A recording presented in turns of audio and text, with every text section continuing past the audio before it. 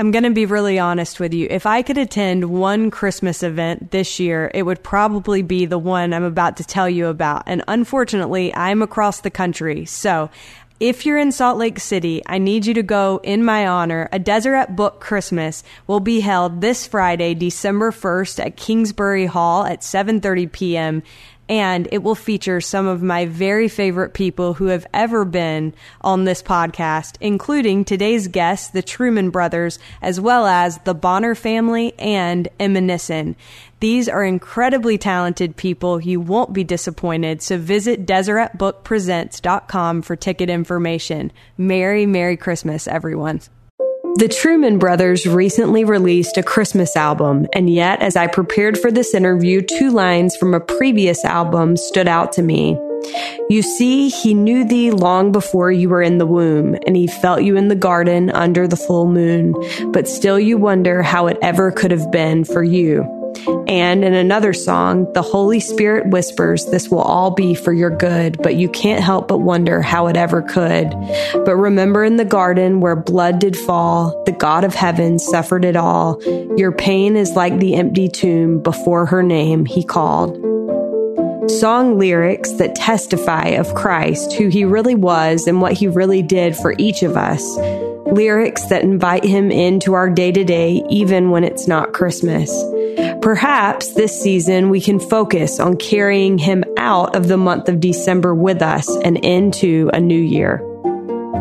The Truman brothers not only performed together as a duo, but as part of the Nashville Tribute Band. The two are husbands and fathers who are also known for occasionally showing up in comedy shows with the Johnson Files. You can find their new Christmas album, The Sounding Joy, in Deseret bookstores now.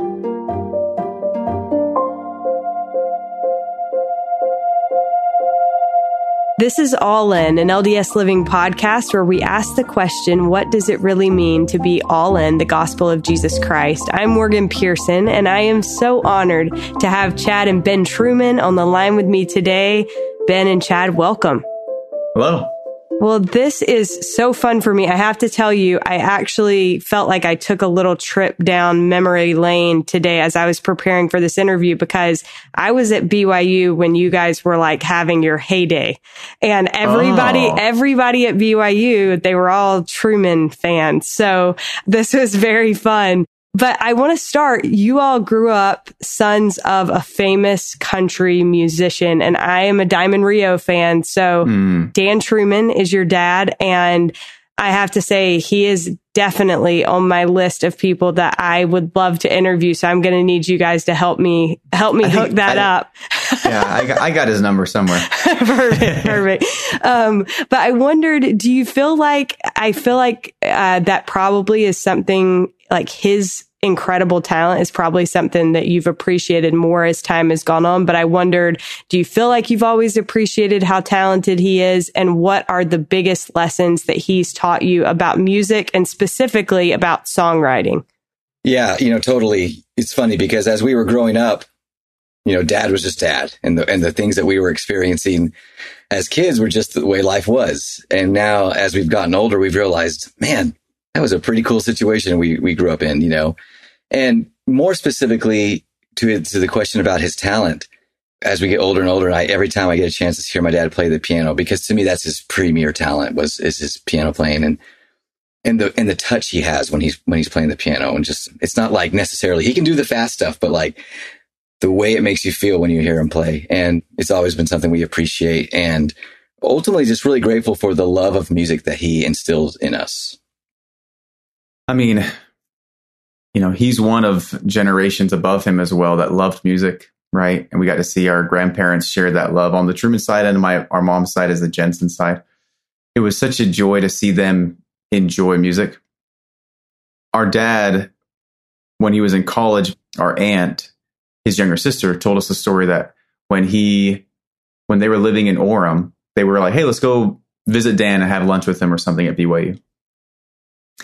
And she said, I always knew where he would be in the practice rooms when they went to BYU campus.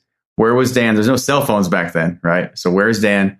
He was always in the practice rooms. And she said about 4 to 5 hours a day. And I know, I love that, right? The effort led to the success, right? I think so many times we look at people like your dad and we just think like, oh, they're effortlessly talented.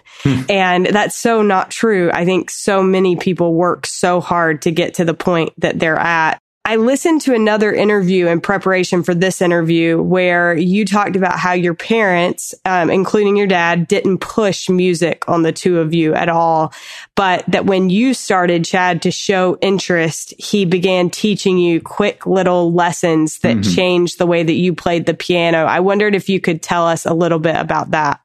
Yeah. Again, both mom and dad were performers at Opryland in Nashville, right? And that's why we moved out to Nashville in the 80s, or that they did. And then the kids came later. And they just did music because they loved it.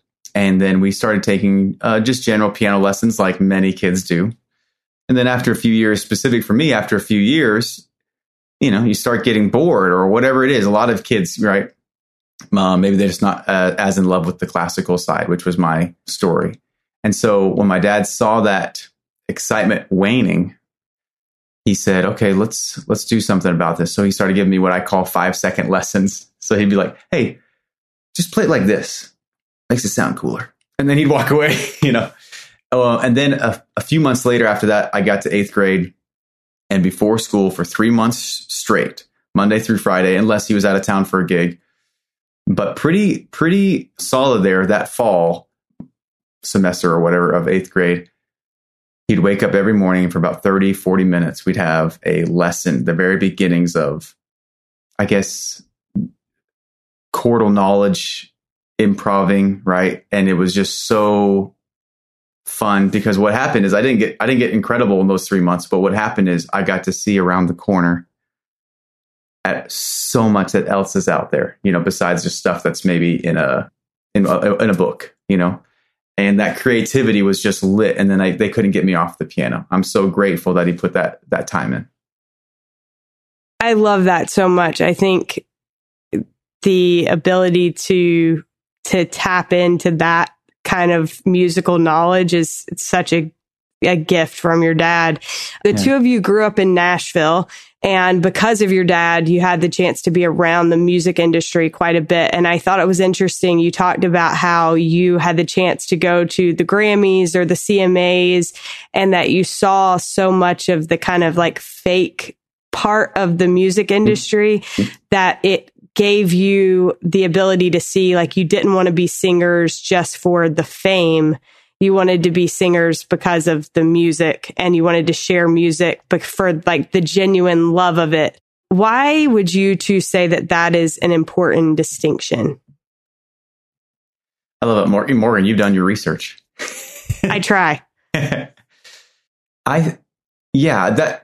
was a specific experience I had, and it was such a combination of cool and then also like, just the glam of Hollywood, right?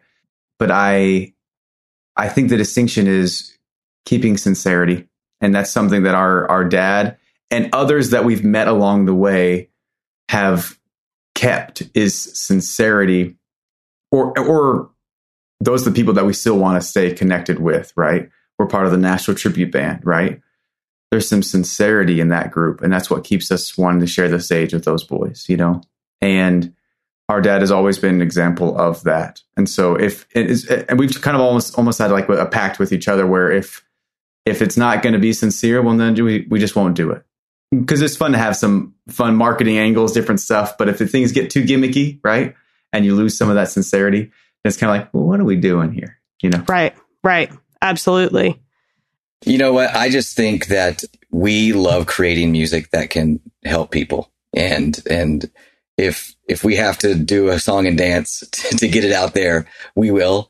But we're definitely not in it for the song and dance, necessarily. We just want to create music that feels good to people in the way it felt good to us when we were making it. And if we can do that, that's what we seek for sure. I want to touch on that quickly. You all started, so when I was at BYU and when I was there, you all were doing more secular type music. Yeah. And now you sing Christian music that very clearly has a message and it's very uplifting. I feel like, and I'm interested for your take, I feel like uplifting, upbeat music with a positive message is harder to write than music that is, very emotional and moody. So I'm curious what your thoughts are on that. I would absolutely agree. Specifically, and also just in terms of the confines of the way our culture is used to listening to music, we've had to really be careful about how big of steps we take because we want to have people enjoy something different, but still something that they can freak out about when they hear. But to your point about the context, I've always been worried about being super cheesy with music, right? So how do we write songs about faith and God that isn't cheesy, or even worse, shallow? Because we don't want personally, I don't want generic sounding like Christian music. I want it to be as representative of my faith as possible. And my faith is extremely complex and deep, and it's a battle sometimes. And I think we've tried to reflect that in our music and try to tackle things that are real to the listeners and something that they can relate to. There's room for the stuff that's a little bit more, I'm just putting this on just to have a good time, or I'm just putting this on to feel good. But we wanted to write some stuff that would be companion pieces to the faith experience that people are having. Yeah. There's a number of songs in my life, just a few, like a handful, that I am like forever grateful for because, right, they're tied to a certain experience where they helped me through it. We've had a few messages, right, where people will say a similar thing to us. And that is, of course, the greatest compliment, right? And any form of that is amazing. Of course, I'm all about having fun, rocking out. I especially love live concerts where we have a blast and choir and we're jumping up and down, all that kind of stuff. But of course, almost like to parallel that, like I would love to have those experiences. I want people to have those experiences that I did where they go, that song is now forever tied to, I don't know, that hard experience or getting through something or healing. That of course is the biggest compliment. It means a lot. I think that ability to tap into human emotion is such a gift. I feel like your songs, as I listen to them, and I've listened to several and have shared some of your songs before. Hey, thanks.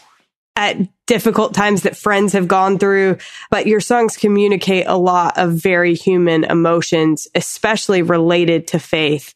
And I think faith is, like you said, been such a complex thing and such a personal thing. You mentioned that you're speaking, from personal experience with that. How would you say that you've tapped into your personal experiences with faith in your songwriting? Totally. I mean, of course, there's my own journey that I've had. And, we grew up in Nashville where, it was just different than Utah for sure, which is where we live now. That's why I say that. But Nashville, we had to come to grips real early on with what we believe and why, because we had people all around us asking us and pushing us and pressuring us on these issues. And it was really, it was a blessing ultimately to be able to come to grips with that. But then that battle continues on forever as you go through your own struggles in life and you're trying to figure out your own stuff. And I think our songs definitely draw from our own experience. And of course, I think it draws from those that are around us, our loved ones. I was even thinking about this the other day because I feel like sometimes we're tapping into just a general expectation of what's to come in life. Even if we haven't experienced it yet, we all go through our fair share of trials and we're all going to have our moments where we're asking those questions. And I kind of put myself in that place sometimes so that I'm prepared for it, I would say, when it comes. And for the sake of tapping into the right emotions for the songs. What would you say is the role that music is able to play in people's faith? And what role would you say it's played in your personal faith? I think music is something, at least for me, music speaks to my soul and to my heart.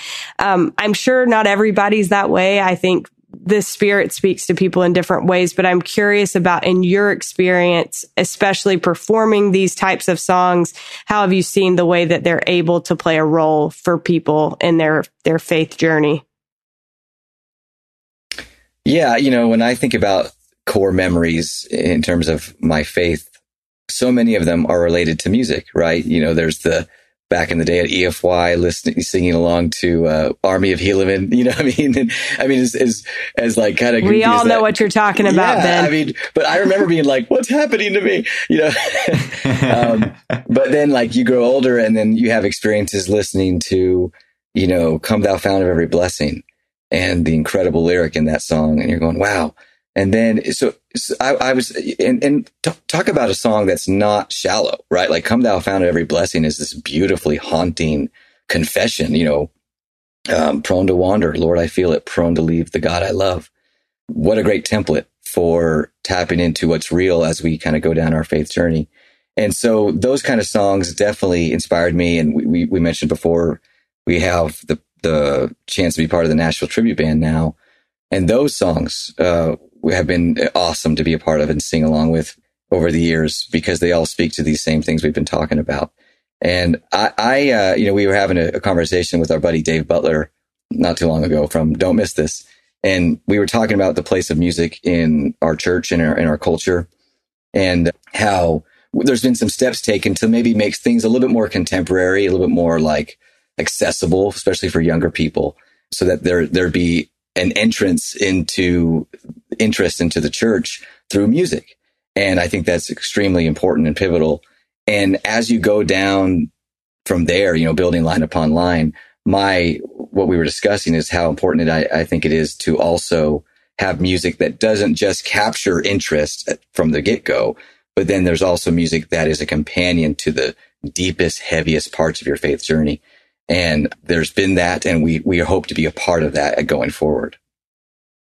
Really quickly, I think I'm glad that you brought up Nashville Tribute Band because I think that is something that has played into my personal faith journey because Nashville Tribute Band was huge on my mission. And so it's almost like a soundtrack for the things that I experienced as a missionary. And I know that I'm not alone in that. But also, as you were talking, reminded me, my mom actually just sent me a talk that she gave in church. And my mom, in the past few years, has fallen in love with Christian music and praise music. And she has this playlist that she turns on anytime she's having a hard time. And in her talk, she said, when I'm having a hard day and the problems of life are weighing me down, I just have to turn on music that talks about the Savior and praises him. And in no time, I feel like a different person. It can even make me feel like dancing. And I think like the ability that music has to invite the Spirit and to change a day, to change an experience, to help us change our perspective about something is just so incredibly powerful. Shifting gears a little bit. You are both fathers. Ben, you have 4 kids. Is that right? Just had our 4th boy. Crushing it. Yes. And then Chad, you and your wife went through quite the journey to get your little one here. Yeah. And after 12 years of marriage, you had a little baby boy. I'm curious, how do you balance the life of being a husband and a father and also a musician, both of you? I mean, I'm working on it, right? It's still pretty new, but first and foremost, I am just so grateful to have a little son, a little guy that's ours, that we get to take care of. It's been, of course, challenging and all the things, but all of those hard nights or hard moments are completely eclipsed, right, by the joy of him. We chatted, Morgan, a little bit earlier before we started recording about the joy of just hearing them laugh. Like, truly, there's some healing in that. And yeah, the 12 years of marriage, we did IVF. We tried for 8 years, and those last year or two of those 8 years, we tried IUIs and IVF. And of course, there's a money aspect, but really, the emphasis is the amount of like hope and is it going to work this time? And so many shots. My wife had so many shots. My gosh. Anyone who obviously is familiar with IVF knows. And so it's been so wonderful to have him. And then you go, okay, so now we have a baby boy. Now he's 1. Like there's 10 hours that he's awake every day. So who's going to watch him? Like just the simple thing of when you've gone so many years as just an adult, right? And I'm purposely trying to make it very like, I guess over exaggerated. Totally. But in a way, it's such a beautiful realization of, my gosh, every parent, our parents, they have this same situation where they have to choose. Well, at least good parents have to choose to give up something because they just gained something else. You can't have everything. There's trade-offs in life, right? There is a loss of other things. And that sacrifice, because of how dependent the little ones are. Anyway, it's just made me appreciate mothers across the world and what they go through, women in general. But then any parents, like, this is a beautiful, hard test. And of course, makes me appreciate just a lot more, which is just a tiny bit more of how much our Heavenly Father loves us, right? And ultimately having the perspective that this is all like how it's supposed to be, I guess, that really helps to be balanced, to go, to kind of hone in with your question, that it's literally helping me like cut out just random good things that you do or okay things. Like it makes you try to like, okay, less social media. My gosh, I'm on my phone. He wants to play with me. Like all those little things, it helps because you realize, actually, here's one last comparison to kind of drive the point. Yeah. When I was on the mission, any good missionary feels the same way. It is such a blessing. You have one thing to focus on. There's no dating. There's no needing to make money. There's no, what am I doing with my life? Or, all those questions of insecurity or like question marks that you don't know what to do. There's such a piece of that, right? And then you get home and it's kind of like, okay, now it's all hitting you again, right? Getting married, one, is a huge way of like, okay, now you're honed in. And then having children added to your life. It is it's the closest thing I've had since the mission of like, this is specific and focus. The priority is clear. It's not me, it's them. And I loved that on the mission. And I'm loving it now. That's such a good comparison. I always tell people talking about coming home from a mission.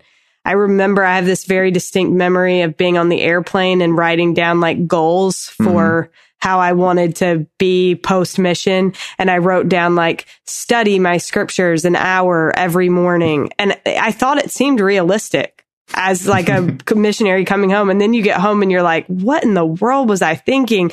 And I said that to my dad shortly after getting home. I was like, I just feel like I'm like failing myself. Like I'm struggling to study my scriptures for 20 minutes. And my dad told me that he remembered writing the exact same thing in his journal on the way home. And it's just life gets, so in your way. But I agree with you. There's something about these additional responsibilities. And I think something to do with covenants as well, that allows you to be more honed in. And I love that. I love that comparison that you made. Yeah. Ben, any thoughts on this as the veteran dad over here? Because Chad and I are newbies. Yeah. Oh man, I'll tell you what, I feel like a veteran, but it doesn't mean I'm an expert, but I've been in the trenches for quite a while. I'll just say this, like in the name of the question of like balancing your career and then your faith or being a parent. I think Chad would agree with this. Like music's like all careers, as you pursue it, it's going to take a lot of sacrifice. It takes a lot of time. Music's unique in that you really gotta, you almost have to, whether you want to or not, be like, hey, look at me, here's my Instagram reel and here's my new song and here's my new this. And, hopefully this is hitting the algorithm right. And all these things that you really don't want to care about. But just in the name of putting a song out there, you kind of have to. I'm so grateful for the check and balance, though, of being a parent and how that being a parent and being a good husband and good father is just so much more of a priority for me than any goal related to the music, even though those goals are pretty big. And so I'm just grateful that in any moment where those priorities seem to be clashing and you have to pick one or the other, it's a simple choice. And I think I'm grateful for my parents who showed us what that looked like. And I'm hopefully doing a good job for my boys now. I'm sure that you are. Okay, I'd like to, before we, moving toward another part of this interview, I'd love to kind of hone in on some of the lyrics to some of your songs, because I think the two of you are so talented. And I've pulled a couple that stand out to me. In the song Old Child, you say, "You see, he knew thee long before you were in the womb, and he felt you in the garden under the full moon, but still you wonder how it ever could have been for you." And then in the song Before the Calm, you sing, "The Holy Spirit whispers, this will all be for your good, but you can't help but wonder how it ever could. But remember in the garden where blood did fall, the God of heaven suffered it all. Your pain is like the empty tomb before her name he called. It's a miracle." And those two, I found an interesting contrast, I felt like, between those two songs, because both of them talk about the atonement of Jesus Christ. So I wondered how your testimony of the atonement of Christ has been strengthened through the experience of writing these Christ-centered songs. Yeah, well, thank you for pulling out those lyrics. Those are all lyrics that are especially important to us from our songs. I think, back to a question from earlier, we're just deciding how to make Christian music, and is it harder than secular music and stuff like that. I think we really cared about saying things that were sincere, and we wanted to, and that made us ask the question, like, what is sincere to us, and what do we believe, and what is important to us? Of course, we wanted to make sure our songs could point people to the atonement, and what is that, and how does that apply, and how do people experience that in their life? And one thing that kept coming back to us is just the thought of how many folks, or even us at times, are just down and out, and we are not connecting with the atonement because we're too sad to even think about it, right? We're feeling too many things, and we can't even get there. And in cases where you feel like it doesn't apply to you, or somehow it can't work for you.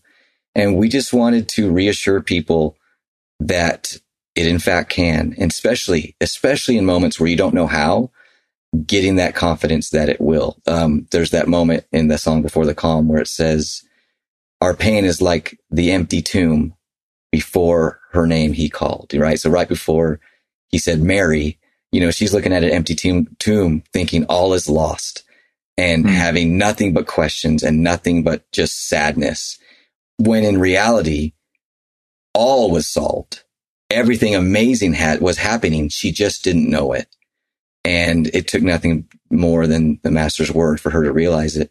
And so I think these songs are kind of hopefully encouraging for the people who are still in that moment before he has said your name, to know that that is coming, and that this is all part of something designed for our good. Amen. Another one that I want to touch on your new Christmas album, you have a song called God Blessed Us Everyone.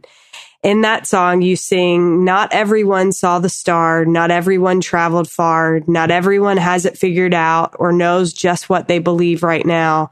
Not everyone is in the pew, not everyone knows it's true, not everyone has heard his name, but he was born for them just the same." And I love that because I think it touches on a lot of different faith circumstances, and it almost like brings to mind different people, at least for me. Yeah. Why do you feel that this is an important message to communicate right now in 2023? And I'm curious, why was it important for you all to communicate that on a Christmas album? Well, the first thing that comes to mind is some dear friends. We got together a couple of years ago, and they shared with us that they had questions. And when they met with their, local bishop, and he was, people go through faith crisis and this, and this, and they were like, I don't know if I think we're going through a faith crisis. We just have questions. And I think it's very important to seek. And we have a bunch of people that are good people seeking answers. And just because they don't have the answers, I feel like a lot of times it's much more, people actually have a high level of belief, but there might be something that got a misconception, or something was thrown off. A young woman's teacher said something, whatever, and a misbelief came in. about not maybe even about who God is, or even just about the people that kind of play that God role in our lives, or like the people that teach us about God. And it just kind of throws things off. And the best thing to do is that's all of us in some form. So I don't want to like push people away when they have questions, right? We all have our version of that. And so like, not everyone knows what they believe right now. That's beautiful. Like that's life, and to just mourn with those who mourn instead of pushing those people away because, oh, you're having a faith crisis. Like you don't have faith. You're not believing. It's like, no, I'm in the trenches trying to figure this out. That is faith. Action, right? Figuring it out. That is faith. I could not agree more. And before I give Ben a chance to chime in if he wants to, I just want to say, I think that is one thing that I would love to see kind of go away is that term faith crisis, because I think it just suggests that people are in a panic, that you can't have questions without feeling panicked. And I personally am a believer that feeling of panic is a tool of the adversary. He's the one that wants us to feel like, you got to make a decision right now. You don't have time to figure it out. And God is a God of eternal progression. I think I've said this on this show before, but I just think if we could eliminate that idea that people are in a crisis and rather allow space for figuring things out, taking time, asking questions, I think we'd all be in a much better place. Ben, do you have any other thoughts on that? Yeah, just in answering why for this Christmas album, I don't know if this is still a thing, but it seemed like there was a moment there a few years ago where like we had to be careful saying Merry Christmas to people in case that's not something they wanted to hear. So it's like we have to be Happy Holidays, or whatever. And whatever. That was its own thing. But as we were writing this song, I was like, the thing is, Christmas, I believe, is a blessing unto all. And the scriptures like God, peace on earth, goodwill to men. Like it's to all men. And we just wanted the song to be representative of how universally beautiful the birth of the Savior was and what that meant for everybody. Because no matter where you are at on your faith journey, there are blessings that you receive because of what happened and what we celebrate at Christmas. So this is a song for everybody because Christmas is for everybody. Again, just more confidence in the moments where you're not sure where you're at, that this is something for you. Love that. Before we get to our last question, I want to kind of tease out. I understand that Nashville Tribute Band has a Book of Mormon themed album coming out. Is that true? And what can you kind of give us to look forward to there? Don't take the bait, Ben. We were sworn to secrecy. You know what? I actually called up Jason, who's our leader in the Nashville Tribute Band, and I said, "Hey, can I talk about this on the podcast?" He said, "Yeah, go for it," because we haven't really told anybody yet. Mm-hmm. But yeah, we're super excited. There's a brand new album coming out that's about the Book of Mormon. It's called Witness, a Nashville tribute to the Book of Mormon.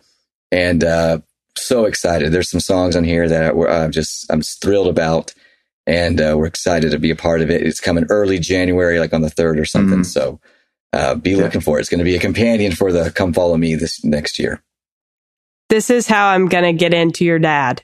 Because I've already had Jason on. There you go. So, I mean, this is how I swoop in. I love it. If he doesn't answer, just let us know. We'll tackle him. Okay, perfect. Well, my last question for you is, what does it mean to you to be all in the gospel of Jesus Christ?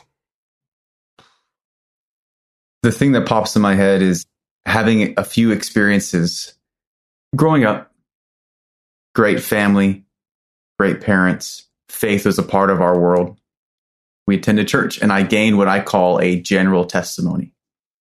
And then serving a mission, of course, from most of us, right? It's a test of that testimony, a test of do I really want to be doing this for 2 years, right? I remember asking that after about 2 weeks. And then I just had this feeling, after your faith comes the witness, right? And then that very night, I had the tiniest, beautiful little witness. And it was like, it basically wasn't like, it's all true. It wasn't that. It was, go a little bit longer. Keep going, right? And then about 3 or 4 months later, I had a very cool personal experience with forgiveness and the atonement. And that was like this, my gosh, okay, it's real. And I'm starting to feel the tangible of it. And then later, a few years later in my life, there was an experience where I felt something not of this earth about the first vision, about the Book of Mormon. And those became my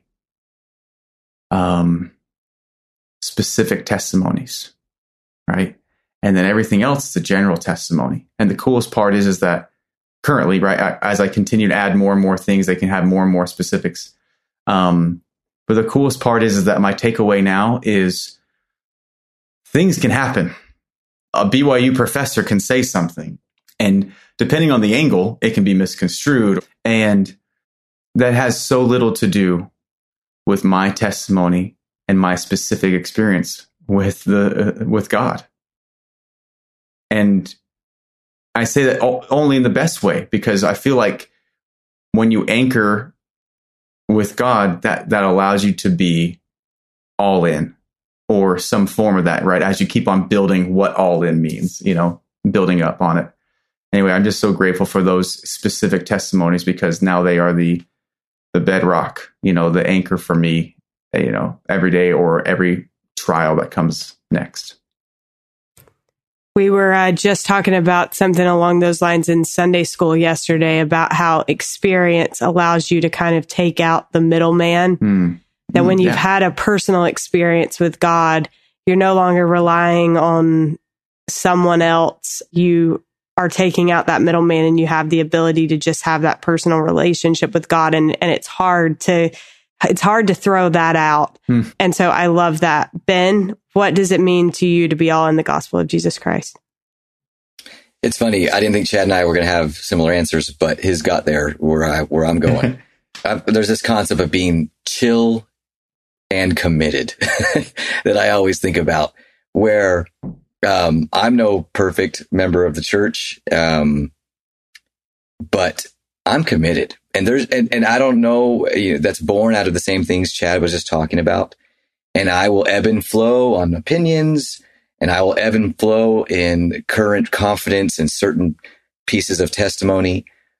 But the rod is just going to remain in my hands. And that's what I mean by, that's what all in is for me. I will go through this experience committed, and I will respond to things as I do, but nothing will row the boat enough to toss me. And that keeps you in the game, and that keeps you building up precept upon precept and that whole thing. And that's what's led us here today. And so all in, baby. You guys are awesome. Thank you so much for taking the time. It's been such a pleasure to talk to you. Yeah, no, thanks for having us on, Morgan. Appreciate you. You're awesome. Big thanks to Chad and Ben Truman for joining us on today's episode. And thank you, as always, for taking the time to listen. I hope this holiday season is treating you well, and we'll look forward to being with you for one last episode before Christmas next week.